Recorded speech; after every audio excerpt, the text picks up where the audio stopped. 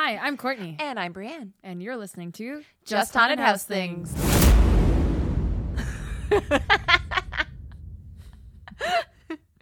What are we doing today, Courtney? We're talking to, oh my God. Well, we also listen. There's a give and take in a conversation. Yeah. Yeah, of course. So we're listening to and talking to John Schnitzer. We had to make sure we said that right. Yes. John is the director of Haunters, The Art of the Scare. Amazing documentary that you can watch on Shudder right now and on Apple iTunes and download it. Get some bonus features on it. Yeah, you can do all that. So John is joining us today, and we're going to talk all about his documentary. Yeah, and some other fun stuff. Yeah, some of his haunt experiences. So without further ado, here we go. No, I was about how you guys got that comment from that listener who said you meandered too much, and how on Haunters, you make something, you're gonna get feedback. Oh yeah, it's gonna tell you stuff, and that's fine. It's like totally cool. I mean, yeah. I know when I watch something, I say something, but it's one of those things where it's like, it's always a trip to see what people say. Like if they say something like, well, I watched it out of order first, and then I saw it in order and wished I hadn't. And I'm like, okay, well, you just saw something out of order, and now you're saying that you were looking forward to it, and then you're saying that you didn't like it when you finally saw it. I'm like, Who looks forward to something, sees it out of order here and there, and then sits down and watches in order to then write a very lengthy complaint? Yeah. Like not a short complaint, like a lot. There's some people who wanted to complain or say they don't like something. That's fantastic. Go for it. Totally. Your opinion's valid. Yeah. Go for it. I wouldn't say it's valid. I'm just saying your opinion is an opinion. To them, it feels valid. You're allowed to have your opinion. We're all allowed to scream into a void. Now, here's absolutely. The thing. If you message me weekly, monthly, yearly to tell me the same thing, one dude, I finally replied. I was like, okay, this is year 2 of this. Oh my God. Year 2, what? Every month you have told me how much you hate my movie. Oh my God. I want to tell you, I am listening to you. I've heard it. You sent it to my email. You posted it on my Facebook. You sent it to my Instagram. You sent it every way you could, except I'm looking for the messenger pigeon, has yet to arrive. So let me just tell you, you've never said anything new, by the way. So when you complain about something, unless you're going to find something new, a Shyamalan twist to your argument, unless you've got some hidden treasure, unless you've got some really great, okay, every time this guy complains, he's got something new to bring to the table. No, It's always the same thing. I'm like, this is exactly what it was like every morning before I went to school. My mom, where are the keys? Where is your this? Where's your... Okay, I get it. I understand. This is your mantra. You need to stop telling it to me or develop something more interesting. And let me just review your argument. It's lazy, it's repetitive, and it never fucking ends. And I didn't sign up for it. I didn't sign up for your argument. I heard what you said multiple times. I get it. It's memorized. I could recite it in a monologue. My God. I mean, there's... With the best were the Q&As, because at Q&As, my God, start screaming at each other over that, and yelling, and I was like, "Whoa, passionate! I love it." Wow, you don't make things to be wallpaper. No. You're creating conversation. Look, my whole point was to make something that people who love haunts and people who hate haunts can both enjoy, love, hate, feel very passionate about, and argue about. Because when you argue about something, you're forced to pick a side. And when you're forced to pick a side, you get involved. The amount of people, and I'm not talking hundreds, I'm talking thousands of people that had never been to a haunt before in their life, didn't care about them at all whatsoever. Thought everyone who made them were very strange. Saw haunters and then were like, oh my God, I love Shar. Oh my God, I love girls. Because I tell you, here's the thing that some people forget. is context. If you put someone who's gone too far, who's breaking all the rules, who's doing something that, let's face it, we all know they shouldn't be doing, including them. We all know they've gone too far. Okay. That's every horror film. And they went too far. Okay. Yes. When you see someone like Char, a legendary scare actor who's been a monster in haunts since 1974. Incredible. When you hear her talk, if you're not in the world of haunting, it's like, whoa, this lady is crazy. If you're in the world of haunting, it's like, I love this haunt mom. Yes. However, if you put her up against Russ McKamey, oh my God, people who are not initiated in the haunt world or don't care about Halloween, they're all like Christmas people. And like, let's get Christmas before, Halloween even. Blasphemy. Okay. Exactly. They see this and they go, oh my God, I get it. And I love her. And then they go to haunts and then they reach out to her to tell her, I went to my first haunt because I saw you in Haunters. The amount of people that reach out to Donald, the amount of people that have reached out to me, the amount of people when we play this in film festivals that formed a line to hug Char when it was over, to tell her how much they loved her. And they were like tears in their eyes. There were some people at our first screening at Fantastic Fest from London who then hopped on a plane, came to LA to go to Halloween Horror Nights for their first time because they liked the short highlights that were in the movie. Okay, well, it's a win, I mean, the fact is, it's like, there are certain people who really aren't that into haunts. My wife is one of them. She's not so into it. Yeah. And she loves the design. She loves the art, but it's not 100% for her. Yeah. And when she started getting caught up in the movie and she started like getting teary-eyed over Char's story and Donald's story, and then she was going, this Russ guy's out of his mind. And she's like, and what was funny is after watching Haunters, the amount of times that she watched it, then she was like, I want to go to more haunts. And she still wants to go to more haunts now because she got caught up in the subculture. Great. Right. I think that's like the really beautiful thing because you can like really transform someone's idea of the whole like community.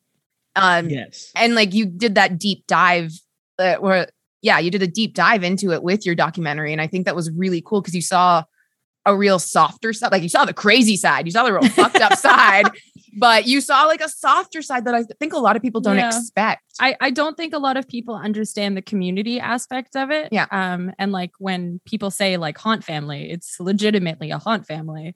And I think you captured that aspect of it really, really well. Yeah. 100%. I grew up loving it so much. It's one of those things where it's like, I know if I just gush over haunts in a documentary, then it becomes like my haunt video yearbook. And it's great for us. And there have been documentaries like that have been made. And guess what? I love them. I really do. But I can't make other people in my life who don't care about haunts watch them because they don't care. But you get, you get something like the Tiger King, and next thing you know, you're like all into like people who weren't talking about animal rights before, like, wait a minute, what's going on with these tigers and what's happening?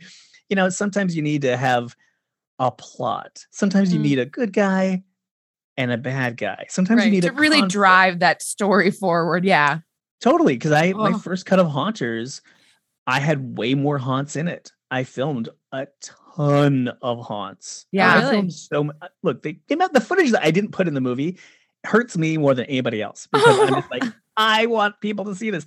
The first cut, everyone was in it for an equal amount of time. Plus, there were more. Yeah, and there's the reason why, like the bonus features of Haunters, like if you buy it on iTunes Extras or you get the DVD or the Blu-ray, it comes with 30 minutes of bonus features. Ooh. And the bonus features are all like, okay, you get to see the LA Haunted Hayride and all their behind the scenes. So you remember the Haunted Overload where you saw the giant skulls being built in the movie? Okay, hell yeah. You get their really awesome emotional story. You get 3 years of behind the scenes of delusion that I had in an 8-minute beginning, middle, and end story. That is such a trip. You also have like there's a whole thing on Blumhouse doing the Purge live Fear the Night, where they teamed up with Blackout to do it. Oh, nice. And you also get the origin story of Blackout. Like, this is the true origin story of Blackout. That's not even in the movie, the Blackout documentary. Right. Oh my God. And we have all of that too. Yeah, that's one I definitely wanted to like hear more about was Blackout. Yeah. Oh God, I love Blackout. And the thing about Blackout is they just kept getting compared to McCamey Manor all of the time before my movie came out. Brutal. And what I kept noticing was, boy, they put themselves through Blackout. And put themselves through McCamey Manor. They, so for people who don't know. Yeah. Okay. So McCamey Manor is one of the big focuses of my documentary. So Haunters, The Art of the Scare was my Kickstarter documentary that I did, where I really just wanted to film like all kinds of haunts that I love and make a documentary out of it. And I didn't realize I was going to go down a rabbit hole for 4 years, because guess what? You can't get people to like live their lives on your schedule and do things on your schedule. And like, there's a haunt that's in there. There's the three main focuses. It's Donald Jolson, who did Nightmare on Loganberry, a home haunt in his mother's driveway. His whole family loves it except for his wife. Right. Yes. His haunt he spends all year making it, but it only goes on for 4 hours on Halloween night. Well, guess what? It's not easy to get a lot of coverage of something. It's only going for 4 hours in one night. Yeah. And then I'm also filming Charmaire, and she was in a lot of haunts that didn't allow filming. Right. So I had to work my magic to get some footage of her in action. Yeah. Which was very difficult. And I'll tell you about that later. So she's a scare actor. Then there's Russ McCamey, who has McCamey Manor, the world's most controversial full contact extreme terror experience that has no safe word. Like there's the craziest of the crazy. That's what baffles me. Oh, look, there's the amount of times. There's a reason why we bring up the safe word a lot. There's a reason why I have other people comment on it. When people tell me, I don't like McCamey Manor, I'm like, how many times do people say that McCamey Manor is wrong in my movie? If you took shots every time someone says something negative about McCamey Manor in my movie, you'd be taken away in a stretcher. Please don't turn this into a drinking game. You will go my God, and hurt yourself. It's a such bad idea. Great but bad idea. It's a great bad idea. Don't do it. And so, but it's like, so he's the guy who went too far. Now, there's a great extreme haunt called Blackout. Now, Blackout got compared to McCamey Manor because every time there's a list of the most extreme haunts of all time, they always got put in the same bucket.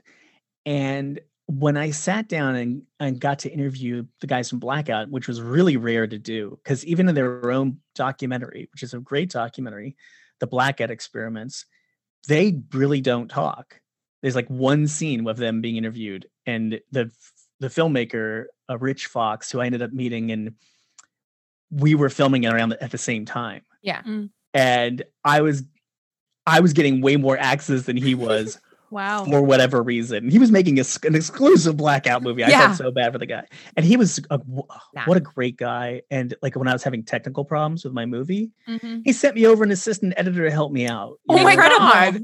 I'm telling you, the camaraderie is real. I love the documentary world. I love the haunt world, because once you're in a subculture, especially a subculture that doesn't make money, that nobody cares about, it's like, okay, the accuracy. Horror, Halloween, and documentary. These are, I'm in the Venn diagram of a very bizarre all thing. Massive popular things in their own right. Totally. But like, it's one of those things where it's like, okay, it's a small world. You become family and friends real quick. Yeah. So anyways, I wanted to interview them and show the difference between them. It was interesting because Russ hates Blackout and the guy from McCamey Manor didn't like being included in a list with them because he thought, I don't do things sexual in my haunt. And of course, the guys from Blackout are like, we have a safe word and there's a way out. And we're very professional about what we do. And there's a lot of so it was interesting to have to have them go back and forth in the movie for that. Yeah. I found that I really found that really interesting because as someone who grew up like really scared of haunts in general. To like, it took me forever to go into an actual haunted house because I was so worried about people touching me and I would just like freak out. Not that I'd become aggressive in any way, but I was just like, my own self was like, oh God, don't touch me. And so the more I got into the culture, the more that I learned about haunted houses in the community, I was like, oh, I could go to more types of haunted houses, like a little bit more extreme every year. And the one thing that always made me feel okay was having the fact that there was a safe word. And I remember years ago when Courtney first showed me McCamey Manor, I was like, I got petrified within like on the couch that we were watching this like clip on, just because the lack of safe word, it made everything too real, too psychotic, too intense mentally. Like, how could anyone willingly put themselves through that? Like without having any type of safety net whatsoever, even if it was just a single word. Right. It's freaked me out. No, it's a thing I asked him a million times. Here's something he felt very strongly about not including. I asked him about, you heard some of the times I asked about it, but I asked him, I don't even know, hundreds of times. I just kept saying, you really could have a safe, because like with no actors in there at all, with nothing happening at all, just teenagers at one point they had. At one point, and they were such nice kids. Those teenagers were so sweet. They seemed happy. They were really nice kids. And it was not like that kid, Freddie, who said, when I get home from work and after I finish my homework, he said, and after I finish my homework, I then think, what am I going to get to do at McCamey Manor this weekend? Okay, this kid, when after he gets home and finishes his homework, that's when he starts to daydream about what he gets to do. Okay, honestly, all right. Those kids were so sweet and so nice. And look, it's a trip. McCamey Manor is like, I feel I was there in a moment in time. Yeah. And where I was able to capture something that nobody else captured. And you only saw a sliver of what I captured. Right. You only saw a little bit, because honestly, if the whole thing could have been only on McCamey Manor, and it could have I could have had episode after episode. It could have been hours and hours and hours of stuff, because there's so much fascinating stuff that happened. Well, 4 years for like a haunted house that runs they run all the time, don't they? Yeah, but there was a long time where they weren't running because they were trying to go pro, and he was building the professional thing on the ranch. Then so I was there while they were tearing that down too. That was a beautiful site. It was a beautiful site, and that lady, who I loved her. She was so sweet. The lady with the horses. Yeah, she was. Oh my God, I love a good horse lady. She was so cool, and just a nice lady, and of course sees a different side of Russ. She's like, oh, he's a great big teddy bear, and he's just wonderful at the weddings, and she sees a different side to him. So, but it's sometimes things take years, because it was just like, even when I was there, I was like, so when do you think your haunt will be rebuilt? He's like, maybe a year or so. And I'm just like, oh wow, that's right. Yeah. Nothing happens quickly around it. It'll be when it happens. So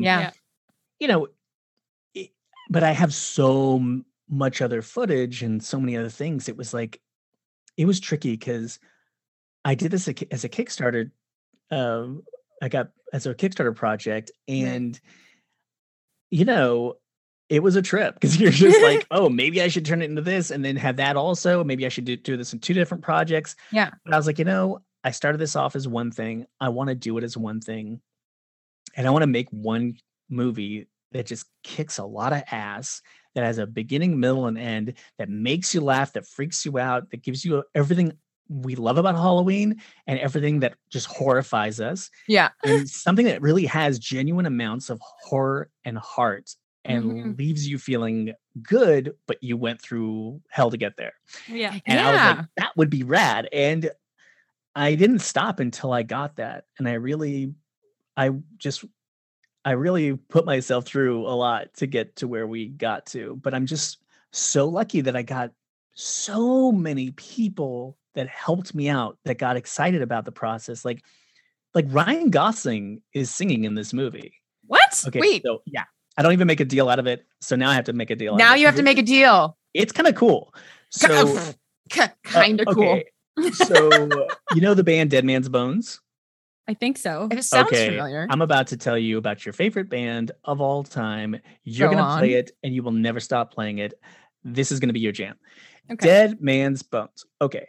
So I first heard this music years ago and I was like, I didn't like look up who it was. I just saw it was some group called Dead Man's Bones. And I'm like, this music is incredible. I love it. And I just kept listening to it over and over and over again. It's like spooky Halloween music that is guilt free. It's kick-ass. It's awesome. And who's in it? Oh my Zach God. Shields and Ryan Gosling. Oh my God. Before we get to Ryan Gosling, who's Zach Shields?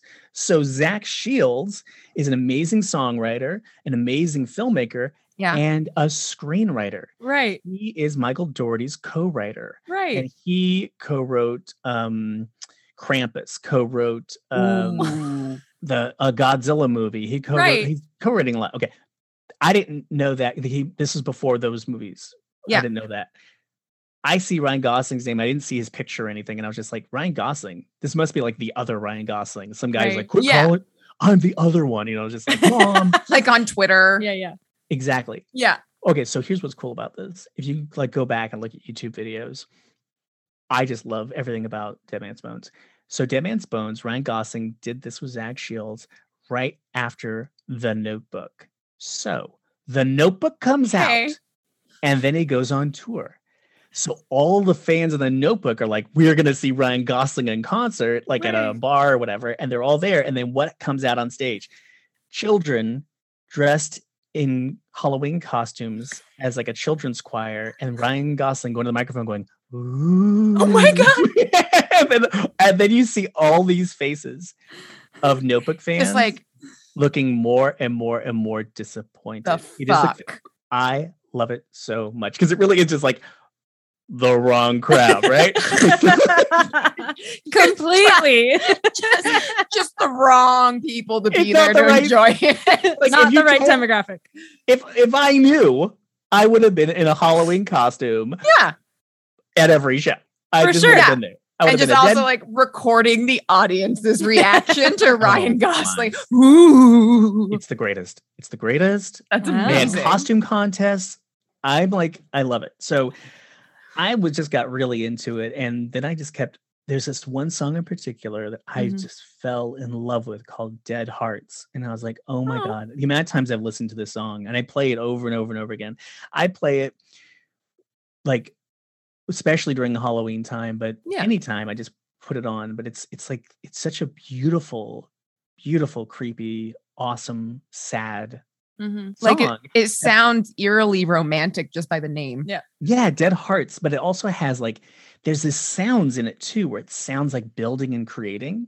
Okay. And then I was like, oh, I would love to take this and use this as a theme song to Haunters because it sounds like the sound of the creative process. It sounds like how happy, excited, sad, and insane you feel trying to create something that's going to be an experience that's meant to make people scream their heads off. You know, the idea of creating a haunt is the idea of creating a documentary. You put everything you have into it and you hope you're going to get great reactions and you're losing your mind slowly as you're trying to do it because of the amount of sacrifice that goes into it, because the word art, for anyone who's ever created, they know the word art means sacrifice. You sacrifice everything, but then what you get out of it, the reactions, is everything. Yes. You know, it's and the finished product of like, there it is. There's that thing that was in my head.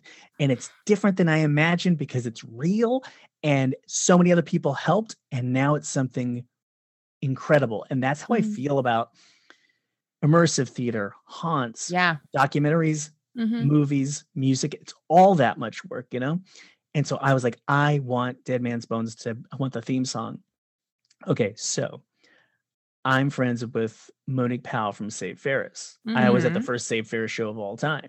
I grew up in Orange County, and I was in the 90s. I was at like all the ska shows. I had a plaid suit. Still have it. And Anyways, so she invited me to a party, and I was like, I wonder if anyone there is going to know anything about Dead Man's Bones.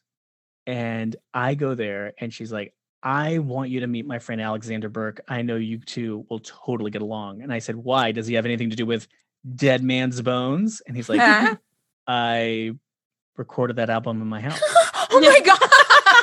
And he's like, are you joking? And she's like, well, I knew you two would get along. And she walked away. Like, she knew we'd get along. And I was like, he thought I was joking.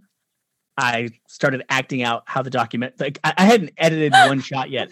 I had the raw footage for the first like year and or so, like, no, like, not even the first year. It was like the first 5 months of shooting.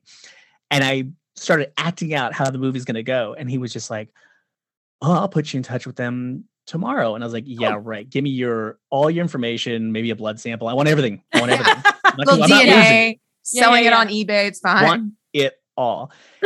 The next day, he sends an email introducing me to fucking Ryan Gosling and the guys at Dead Man's Bones and the record label. And I'm like, this guy said he would do something, and he did it. Followed through. I'm out of my mind. I can't believe any of this. This sounds like the craziest thing ever. And I'm like, okay.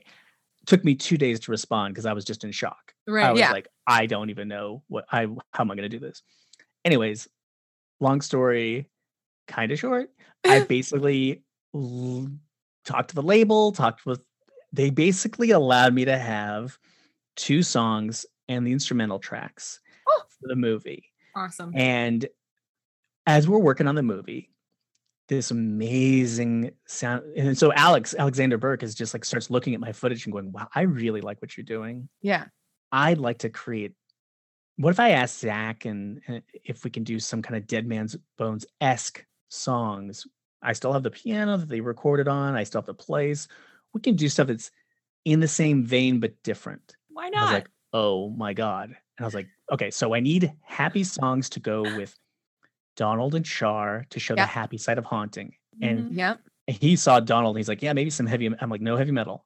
Donald, it needs to be all played on kids' toys. Upbeat. Yeah. Because it's also everything's has to do with his childhood. So I Right. want there to be a subconscious thing of it feels lighthearted, but then we find out why. And this whole kind of a thing. And, but when it comes to McCamey Manor, it can't be any of this music. It has to be Right. something else. And Alexander Burke's totally on board. Yeah. And in his studio is a sound mixer who's incredible, who also like mixed the end song to the first Lord of the Rings movie and has worked with everybody. So he's in there and he's like, I really like what you're doing here. I'd love to help out. I'm like, I can't afford you. I can't afford anybody. And I was like, look at what I raised on Kickstarter.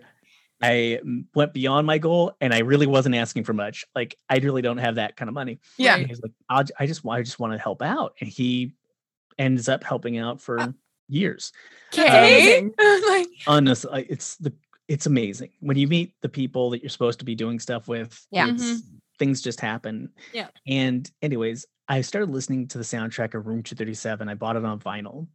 Room 237 is that documentary about everyone's conspiracy theories about The Shining, which I love. And it's made by the director, Rodney Asher, who I just think he's just incredible what he does. He did The Nightmare, which this one of the scariest movies I've ever seen in my life. Have you ever seen this? I haven't seen it, no. Oh my God. When you watch it, crank up the volume. Oh God. And watch it in the dark. It's a documentary. It's the only way to watch those. Yeah. It's a documentary. This is real. Okay. It's about people who suffer from sleep paralysis. Oh, I have seen this. Okay. Well, they tell you about the nightmare they had. I think that's why I didn't see it. Every time it scares me. Yeah, it's terrifying. And I'll go check it out, guys. Yeah. He also did a most recent one is a Glitch in the Matrix. Okay. Another one where it's about, are we living in a simulation? And it's phenomenal. I like how you said yes. It is. I play Sims. I know for a fact we're all in a simulation. There you go. Yeah. It's a great one. And then he also did a really good one that's on Shudder. It's meant to be like the first episode of a series. I want him to have this series so badly because I would just watch it as many times as I've seen this episode already. I've seen his episode that he's done 40 times. It's called Primal Screen. And That's on my to watch list. Yeah, it's really short. It's basically kids that watched the trailer to the movie Magic growing up Okay. and how it kind of messed them up. And then it gets into, why are ventriloquists scary? Why are these puppets scary? What are the origins of ventriloquism? Nope. And it starts getting darker and darker and creepier. It's a great double feature to watch that and then watch Magic right after. One great 1-2 punch. Anyways. You lost me at ventriloquist dummy. Dude, like Slappy from Goosebumps haunts my nightmares to this day. Yeah, look, No. Slappy is a lot of fun, but like Magic with Anthony Hopkins? Yes. No. Okay, it's so creepy. No, ventriloquist dummies, guys. No, it's not. It is so creepy. It's you so thought I had weird. a clown phobia. No, the dummies like, no. No, the dummies are Oh my God. I love them. They're so creepy. Okay, I'll watch it in the dark. It's fine. Anyways, I reached out to him. We were talking like on Twitter. Like I was just asking him for advice and stuff, and he was being really cool.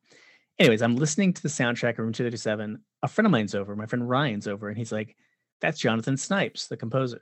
I'm like, "Yeah." He's like, "I know him." I was like, "What do you know him?" We got so lucky. He calls him. It's the one free day Jonathan Snipes has. Jonathan Snipes is in the band Clipping. Mm-hmm. Yeah. He's always scoring movies. He's always busy. He calls him. He comes over my place 2 hours later. And I was like, oh my God, he's here. Was it your friend Ryan Gosling who decided to No. call? No. But another very impressive Ryan is an amazing 3D artist. Okay, incredible. Yeah. He's awesome. Brilliant guy. Anyways, so he's over, and I was like, would you score some really creepy songs for my horror documentary? And he's like, no, I just did Room 237. Like, I just did that. Like, I'm so busy. And I was like, well, can I just show you some raw footage of what I shot? And I show it to him, and he starts going, show me more. Show me more.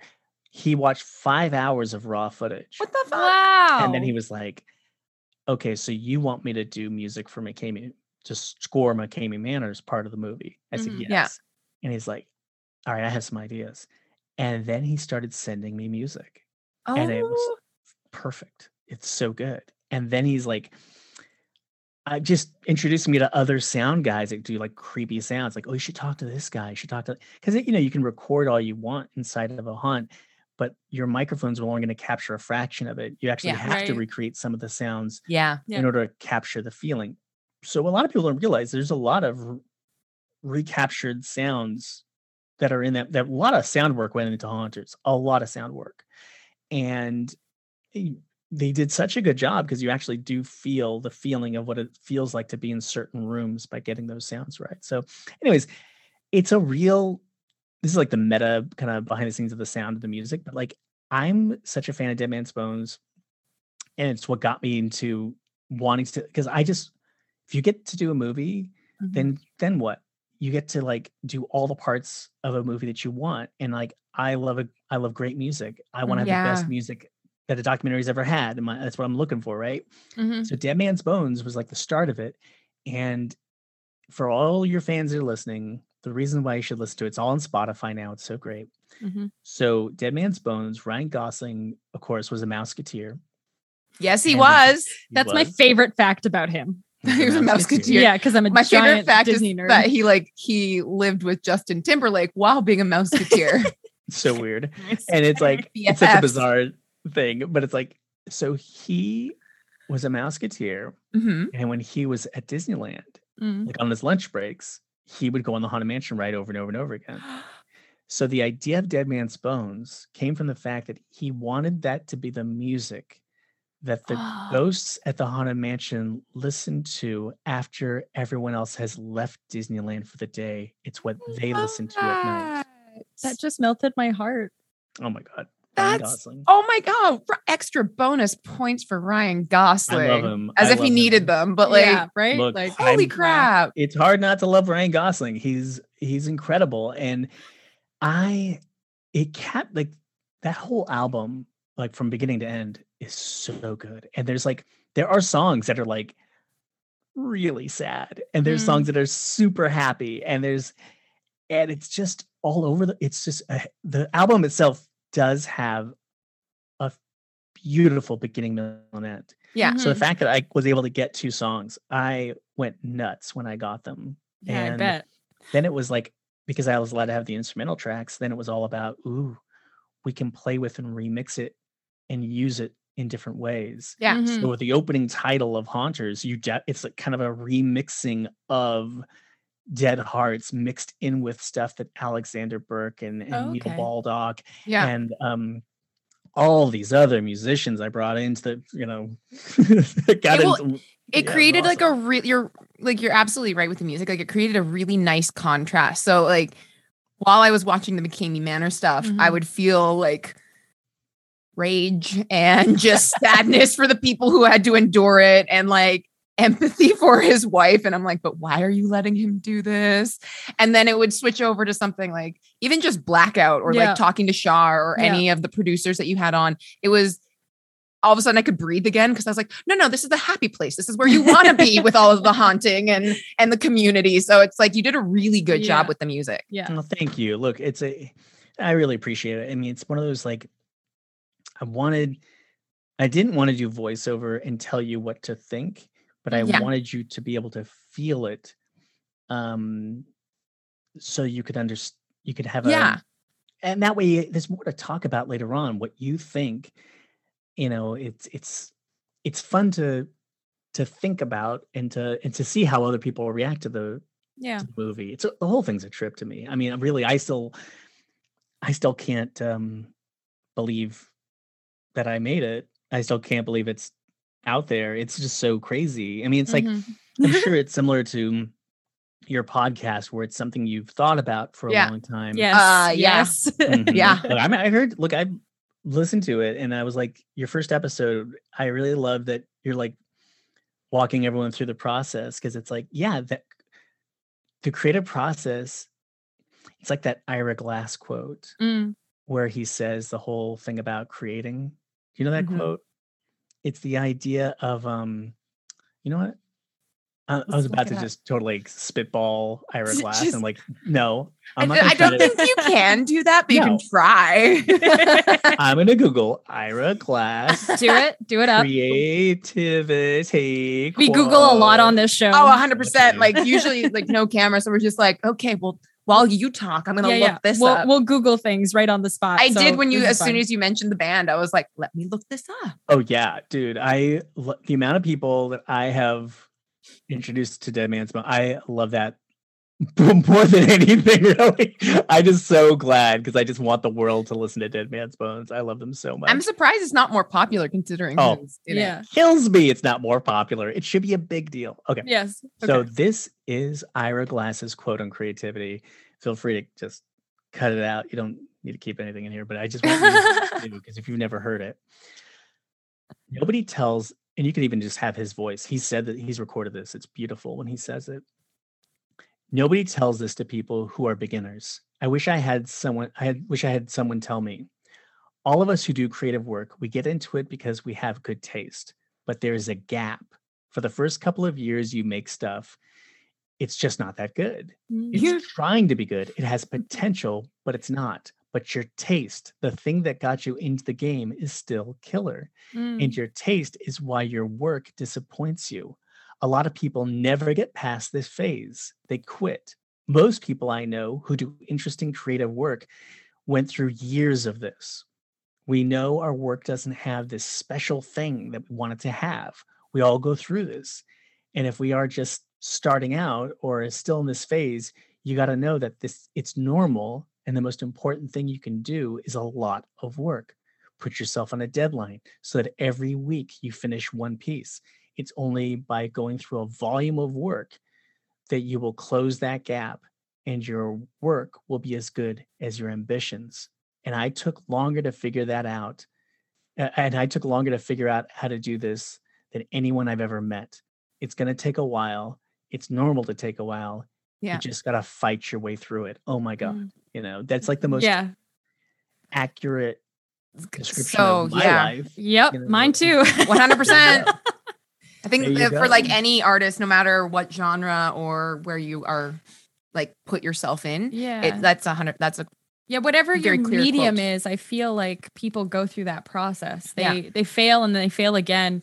And I just remember, I can't remember who said this, but I just remember someone like quoting saying that failure is actually a good thing. It's just the amount of times you fail because each failure becomes a better failure. Yeah. Oh, totally. And Oh, I think that translates to creating because Oh, totally. I mean, I've done so many things over my life, like creatively And not. and not creatively, that have like ended up being like some successes and then some failures.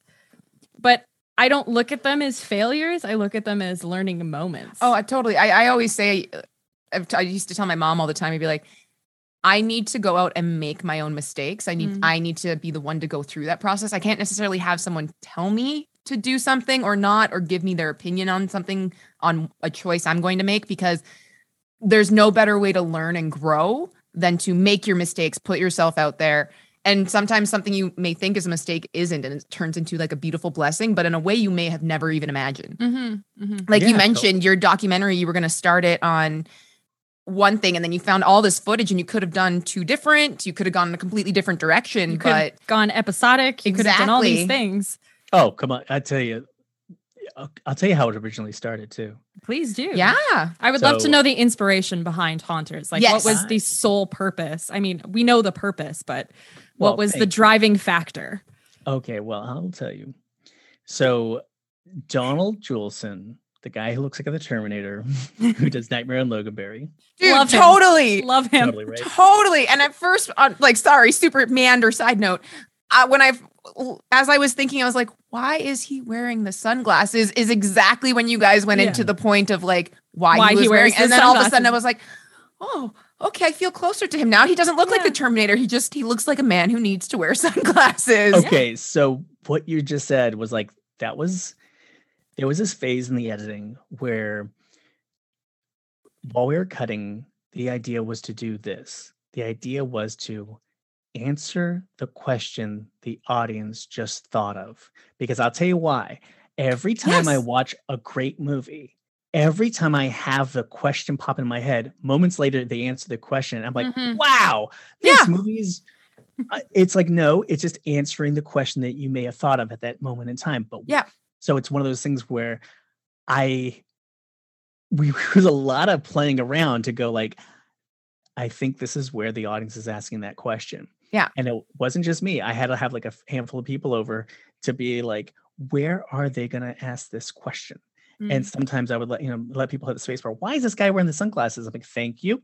That's like, guess that was helpful. But you have to have people whose taste you trust watching your stuff and who have similar taste and also like things that are different than what you're doing. Yeah. And then you're going to see, once you get those people thinking that you've answered their mental question, then it brings everyone into an interesting space. So I worked very hard in going, okay, where do we answer these questions?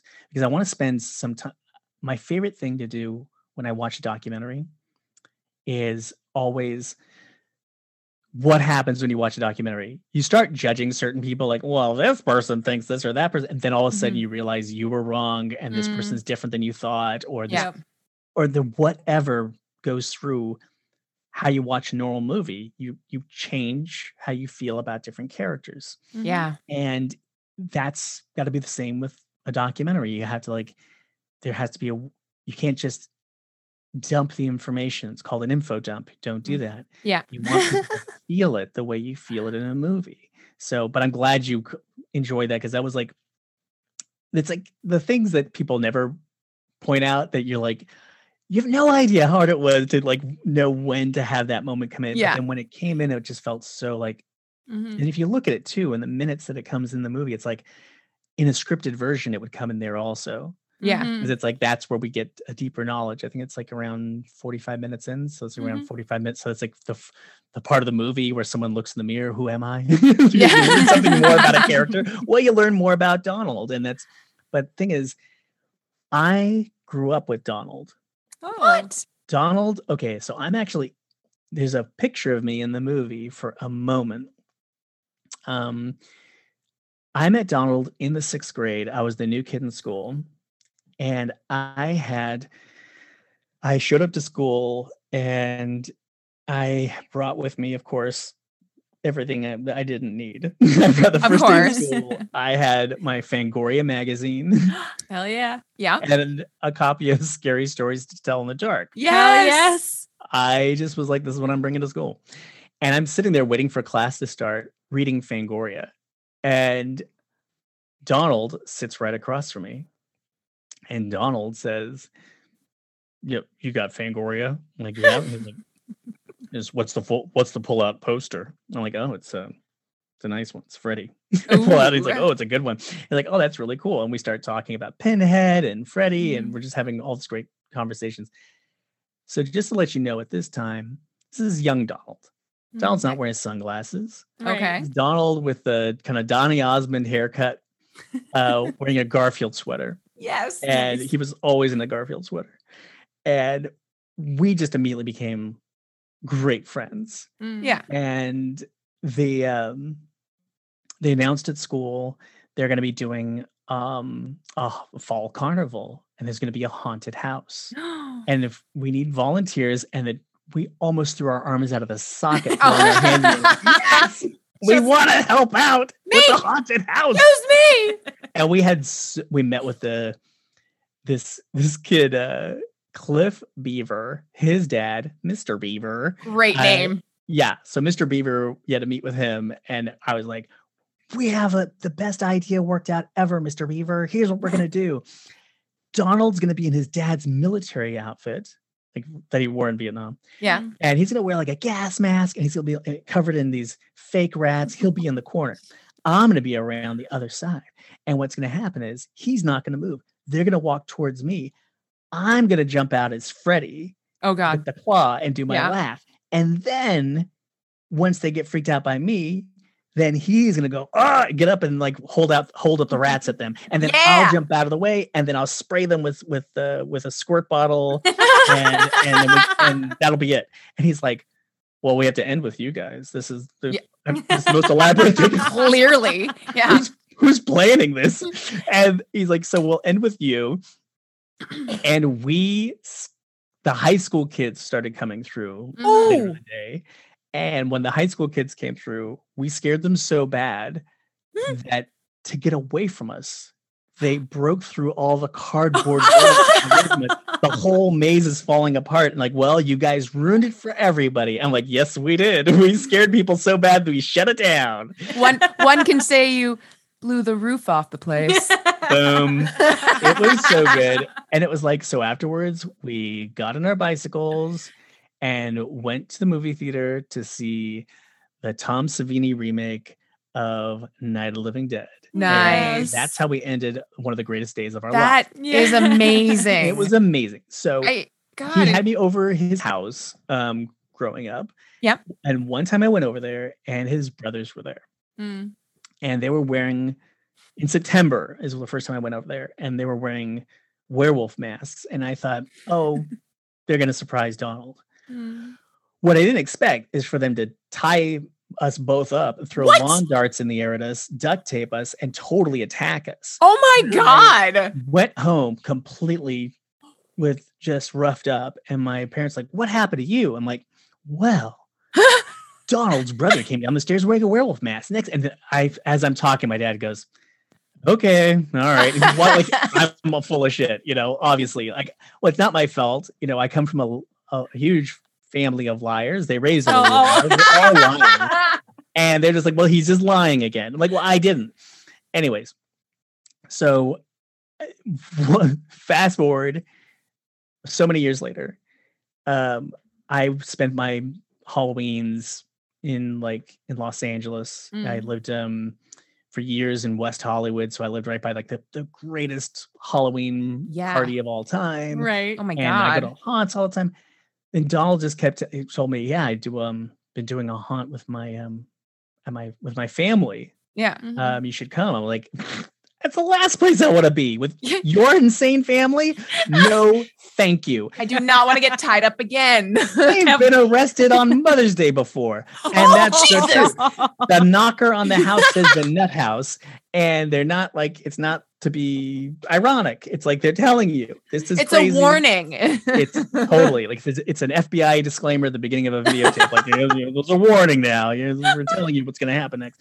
So I was like, no, I'm not going to go. This is not appealing to me. And year after year, he's like, I'd really love it if you would come. I'm like, well, I'd really love it if you know that I'm never going to go be around your family ever again. So Yeah. How about that? Enjoy that. And then my mom calls me and says, you know what? We went to the haunt and it was wonderful. You have to go. And I was like, all right, fine. So then I go and then I see it in action. Yeah. And I'm like, oh my God, this haunted house healed a dysfunctional family. It brought this family together and it completely changed the way they relate to each other. Yeah. For the better. You think about it. It's like most families have their issues. Facts. And yeah, it's just the way it is. And this is something where it's like they're not getting together every year just to have a meal and try to get through it. They're going through the creative process together.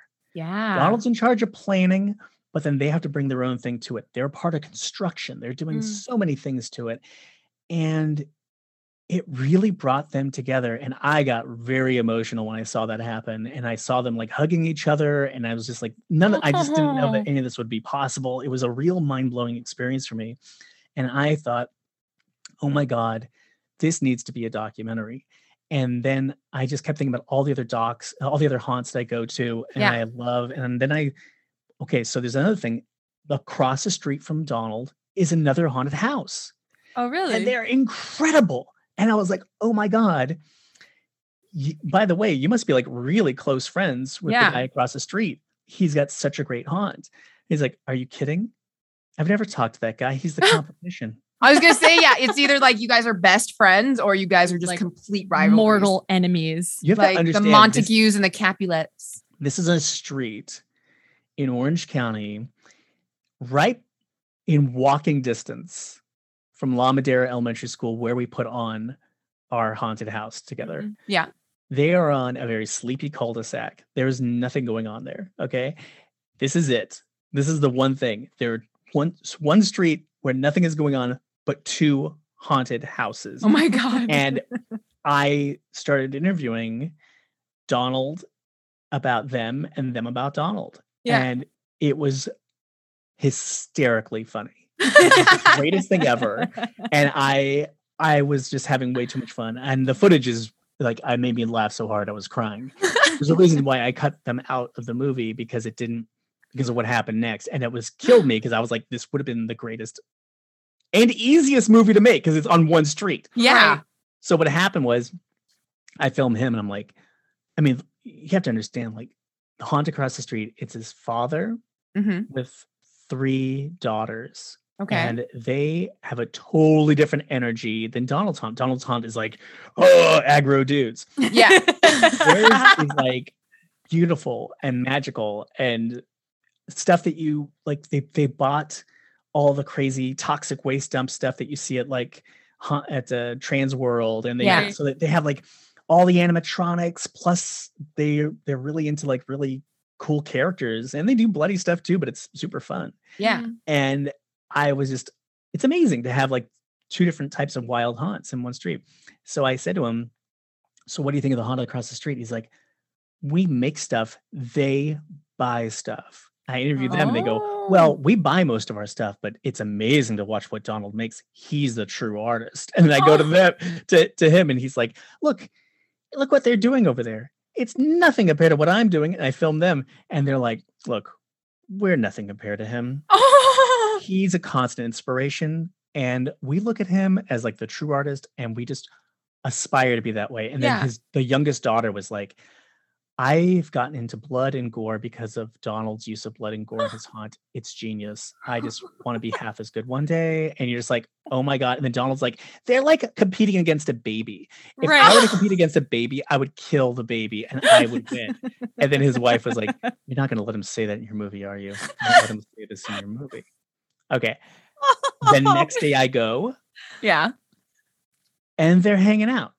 Oh. And I was like, what's this about? And he goes, well, after the interview yesterday, we just realized we have a lot in common. And there's no rivalry.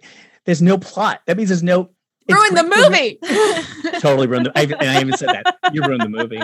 Your friendship and love and mutual admiration ruined my movie. Fuck, I'm back at square one. Damn Hope it. you enjoy your friendship. Hope you enjoy it. I hope you make beautiful haunt babies together. Fuck. Just one haunt. Third act. Couldn't save this for the end of the movie. Would have been great. Page 90, not page 10. Not page 10. We're not even at the first act yet, you jerk. And then that's when I was like, you know what? All right, fine. I was already filming some other haunts. I'm like, you know what? Here's what I'm going to do. I need to see what are the most extreme haunts that are out there. And let's start bringing the extreme haunts into this movie. That's really what happened. Yeah, of course. And then I was like, oh, Blackout. Let's try to get them. They're like, I don't want to be in a haunt movie. I'm like, okay, that's fine. I'll get you in it. And someone said no. I was like, you may not want to, but I will let you be there. We're going to do it. We're going to do it. I don't know how, but I'm going to make this happen. Right. And then it was Delusion. They're like, I don't want to be in your movie. I'm like, okay, I'll just keep working on them. And I just kept doing And then stumbled across McCamey Manor and that was a whole other story. So anyways, I gotta ask. Did you go through it? No. Okay. No. Dude, okay. Valid question. But like, if you had said yes, I would have been like, what the fuck? You recorded all that. Yes, you would have seen it in the movie. Right. And then you would have seen me with like patches of shaved hair crying like, I am the director of this movie. I would have asked for way more for the Kickstarter to like regrow my hair. Yes. Yeah. Well, that and all the psychological. The psychological. Look, let me tell you right now. I had nightmares after filming there for I can only months. Imagine. Like it's. If you ever look, honestly, to get into McCamey Manor is like to do a different show on McCamey Manor because it's a whole other rabbit hole. Yeah, it's a giant beast, dude. There's just a lot there, and I even still talk to a lot of the people who I filmed that went through it. Yeah. And that's a whole thing, man. It's a really, it's a whole thing. I mean, like you see it in the movie, a part of it, and I showed you more about him than anyone had ever seen at the time. Like no one even knew that he was a wedding singer. Like that. No one knew that. Until surprisingly nice trailer. Voice.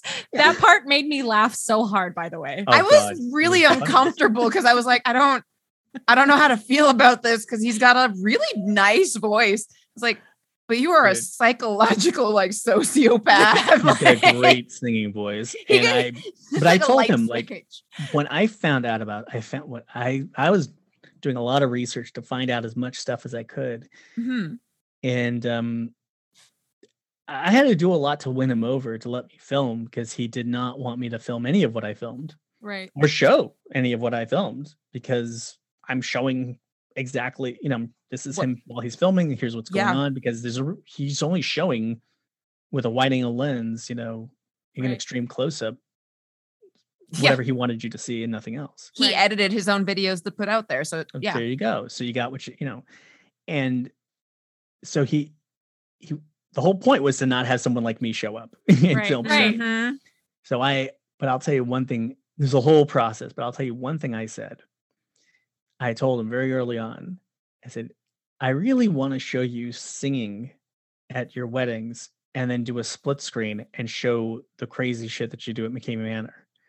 And while you're singing, and he was like, oh, that's a great split screen moment. I'm like, isn't it? It's like a De Palma movie, like, and here you go.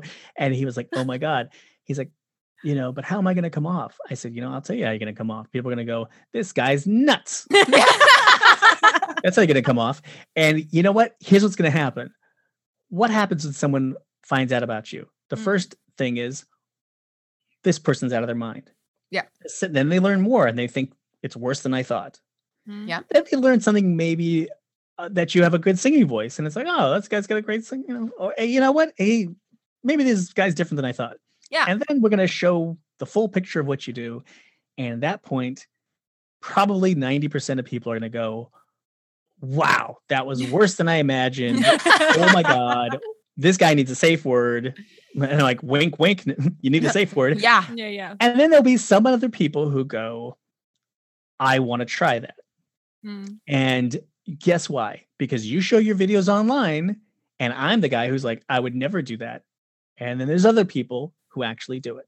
Yeah. So that's how you're going to come off. The way you come off in someone else's internet rabbit hole is how you'll come off in this. I'm not going to tell people how they should feel about you. They're going to feel this way, though. And you know that. And I will have some scary music for you. We have to have scary music when we show you. And he started laughing. It's like, oh, I want some scary music. So, I'm really proud of the stuff that we have in the movie, because we did get to peek behind the curtain in a way that no one else ever has. Yeah. And we only showed some of it. The stuff I showed, I wanted to be impressive and funny, shocking, emotional, and take you through something. And there's so much more. There's so much more. And I was, there's times where I think about all the amount of footage that I have, terabytes of footage. And it's like I'm in my office right now, and it's just walls of hard drives. It's crazy to have them looking back at me. I'm always like, quit looking at me. Right. But but like, the thing is, it's like there's so many things that we got to introduce to the world with haunters. Part of it was getting people to have a real strong opinion outside of the haunt world about extreme haunts, and about whether or not, about the idea of a safe word, and about the idea of what it is to have one and what it is to not have one. The idea of the correct way of scaring somebody. Yeah. And the idea of scaring somebody with compassion that also really scares them.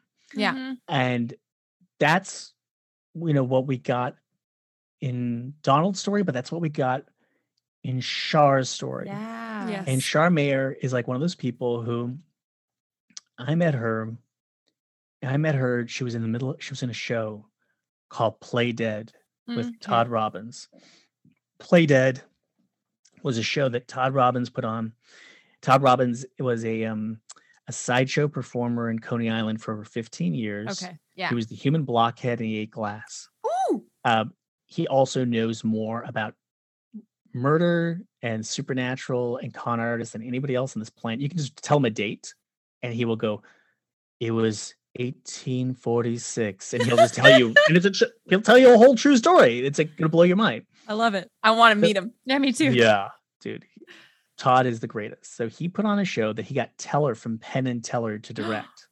Okay. And the whole show was him telling true stories about different people who are dead, from serial killers to spiritualists. And he's telling stories while he's conjuring up spirits and doing things in front of you. And it was scary, and it was funny, and it was emotional.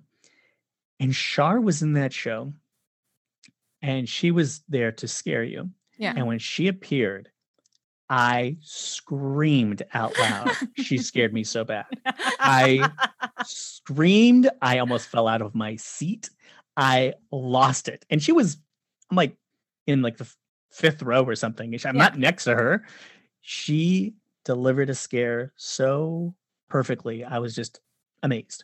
And I was already like filming haunters at that time. Right. Yeah. So I got to go backstage, and I met her. I met Todd. That was great. And then he introduced me to Char, and find out that she's a scare actor in haunts. I'm like, oh, that's awesome. I need to interview you. Yeah. So I thought I was going to interview her once. I interview her, and she starts talking about haunts, and I just fell in love with her. And we talk every week. She has become one of my closest friends. I love her so cool. much, and her husband. Oh, And he looks so sweet. Jerry, oh my God, they're really just so adorable and wonderful people. And it's one of those things where whenever you're done filming, so much more happens and it drives me nuts. Or like Yeah. someone, like all of a sudden people start sharing more stuff with you and you're like, Yeah. hey, that would have been good in the movie. Damn Like, it, where's my camera? Here's some bonus features on Shar. So Shar, who I just absolutely love. Oh, by the way, when I said I was in the Haunters, it's the photograph of Donald in his dad's military outfit, and me. I'm the one wearing the skeleton shirt with the Freddy claw. Okay. I didn't have like Freddy costume at that time. I had a Freddy claw, some scratches on my face, and a skeleton shirt. Like that has anything to do with Nailed Freddy. it. Nailed it. Awesome. Like, here's a little kid dressed up as a skeleton pretending to be Freddy. That's me. That's me. Skeleton Freddy. Just the confusion alone is terrifying. Yeah. Oh my God. Ridiculous. Anyways, so Shar, we had these great conversations, and the one thing that she said in the first interview that then had me hooked to just find out everything about her was when she said there's a connection between the monster and the human. Yes. And it's like, I scared people at haunts for years. I grew up doing this. I love it. I've been I love getting scared, and I love to scare people. And when you're about to scare somebody, that nervous energy, the butterflies, the nervousness, the excitement, the what is going to happen when I do this? What are they going to do? What am I going to do? What are they going to do to me? Hopefully nothing. I hope this is going to be fun for all of us. And sometimes, fight or flight kicks in. So when she talked about that, I was like, wow, she is just perfect. And when she told her stories about fight or flight reactions, I got very emotional when she was telling those stories. And it was just, I'm so glad people could hear them, because it's like this, people need to know that there's a human being behind that mask. And I've heard it on your show so many times too. I really enjoy when you're talking about how when people go through and they point out, this is where someone's going to jump out. That's fake. It's like, okay, thanks a lot, dude. Yeah. It's like yelling out the ending to, a Shyamalan movie. Like I was about to say that. Yes. Well, there we go. See? Sixth Sense. Come on. Boom. It's like, it's like he sees dead people and Bruce Willis is wearing a wig and then just leave the theater. Anyways, but yeah, it's like that. And so, that's like the nicest worst thing that can happen. The worst thing is somebody can punch you, and the worst thing on top of that is some drunk person showing off in front of their friends, who doesn't know, wants to like show off and be like, look at me, and then just full on attack the person in the mask. Yeah. And they don't realize what they're doing. So it's I don't know. I was so happy to get her story in there, but there's this other guy that's in the movie, Craig, the big guy who's not a haunt fan. His lower thirds says, I don't really pay attention to like what people's lower thirds are. Like some people think, why was this person's lower thirds whatever? I'm like, I don't, because honestly, because I needed to put something there. Leave me alone.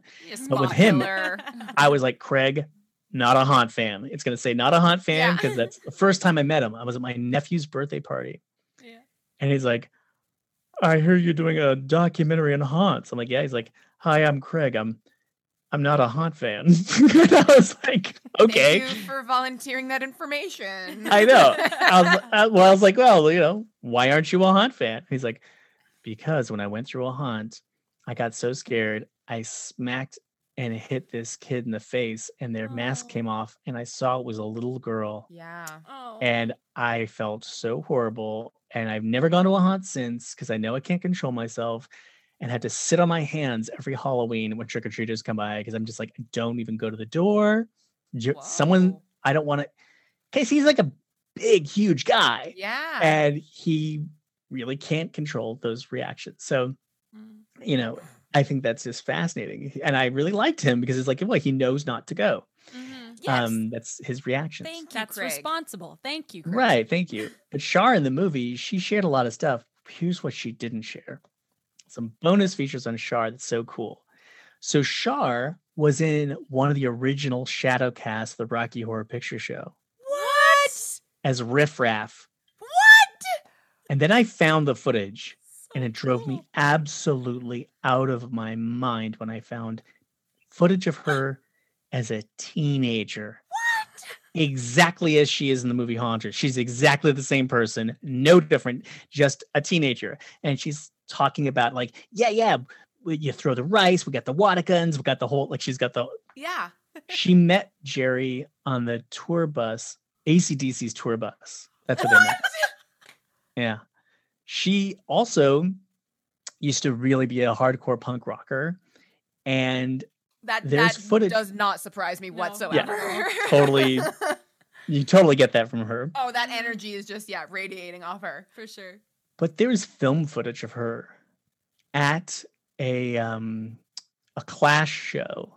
And while the Clash are on stage, this is like the Clash in the 70s. Yeah. Late 70s. The Clash is performing, and some security guard pushes her, and then she punches the guy in the face. I was like, you know how many times I would have shown this in the movie? Are you kidding me? You're Like every time. He's like, oh, I didn't think about it. I didn't think about I'm like, oh, you. From now on, that'll never happen to me again. But anyways, Char is just one of those awesome people. And when I was done filming, I saw more of what she was mentoring more and more and more people. Yeah. And she still mentors people, and she teaches people the correct way of scaring people. And I love what she does. It's always cool to see her at work and in creating stuff. It's just really cool. Like there's a part in the movie where you see her as a clown glowing in a black light. Yes. So that was amazing. I was hired to put on. Really? YouTube hired me to put on a haunted house.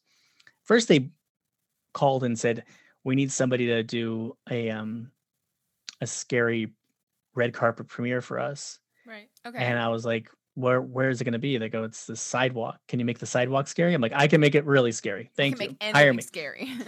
So I worked on that, and then they brought me back.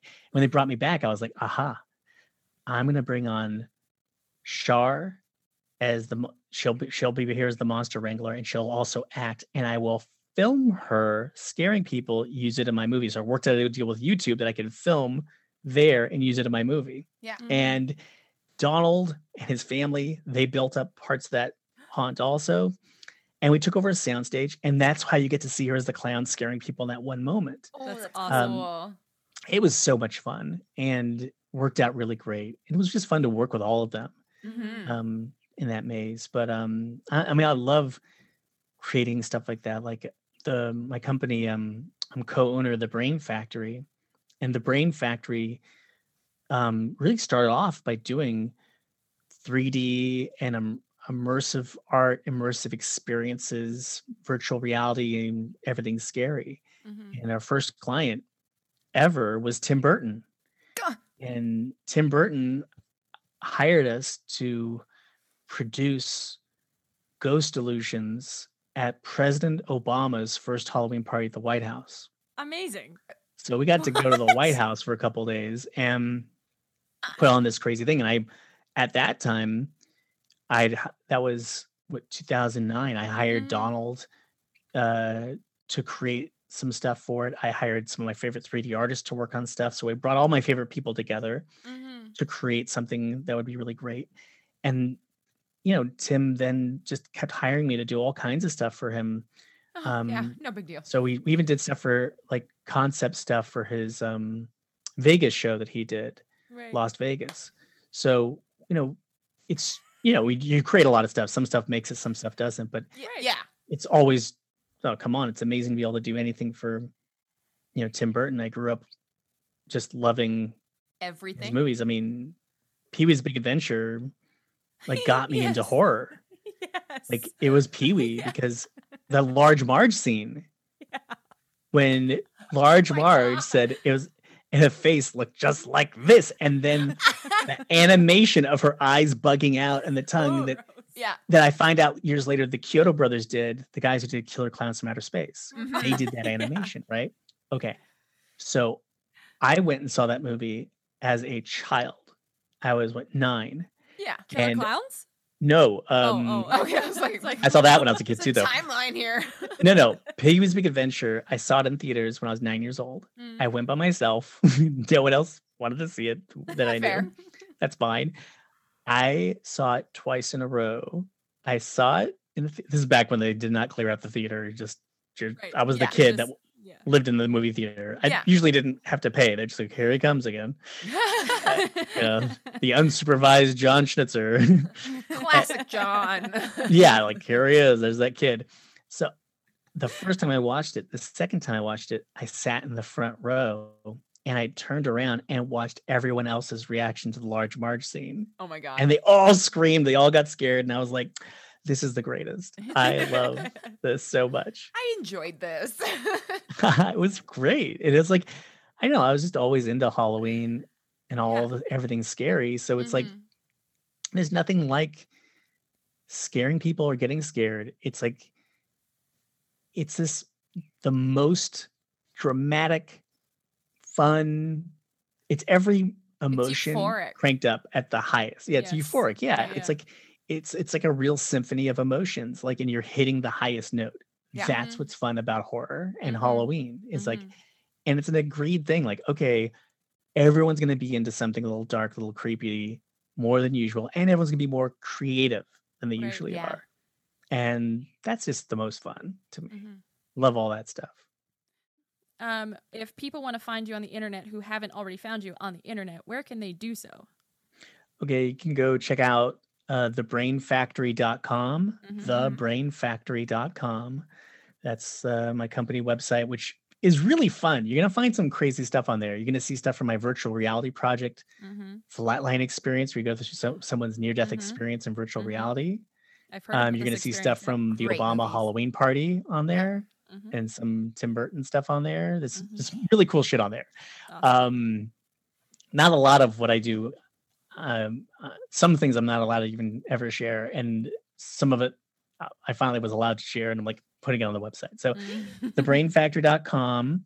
If you want to know more about where to find Haunters, hauntersmovie.com.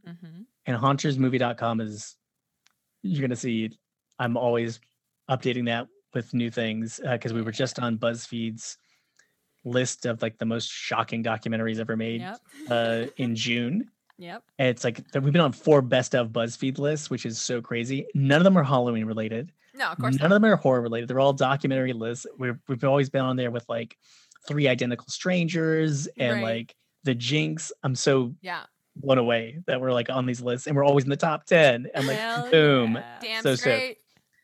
And you know, you can find me on Instagram if you want to see cute puppy pictures and like Always. pretty much Clearly. always posting something of Momo. That's like, so you'll just see like John Schnitzer on Instagram or whatever, and then you'll see, you know, there's a Haunters the movie account on Facebook and Instagram. I'm gonna do more this October. I'll post more stuff on there, and I usually give away some Haunters shirts and stuff. So I just, you know, Get some I'd swag. I like to give away the stuff to the fans and Yeah, to people who enjoy it because why not? It's cool. It's like get to be the guy that does that. Okay, so that was a lot to cover, and we still have so much more to go over. I think we're gonna have to make a part 2. Wow. Yeah, absolutely going to make a part 2. So Yeah. next week, or not next week, but the In week 2 weeks. after, Yeah. you will hear the rest Yeah. of this episode, which it's just a lot. And John has so many great insights into haunting and his experiences.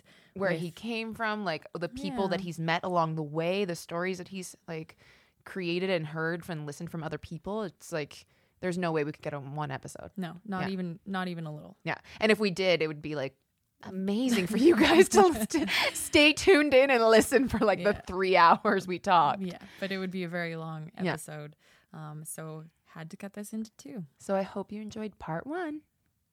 See you on the next one. And you've been listening to Just Haunted House Things.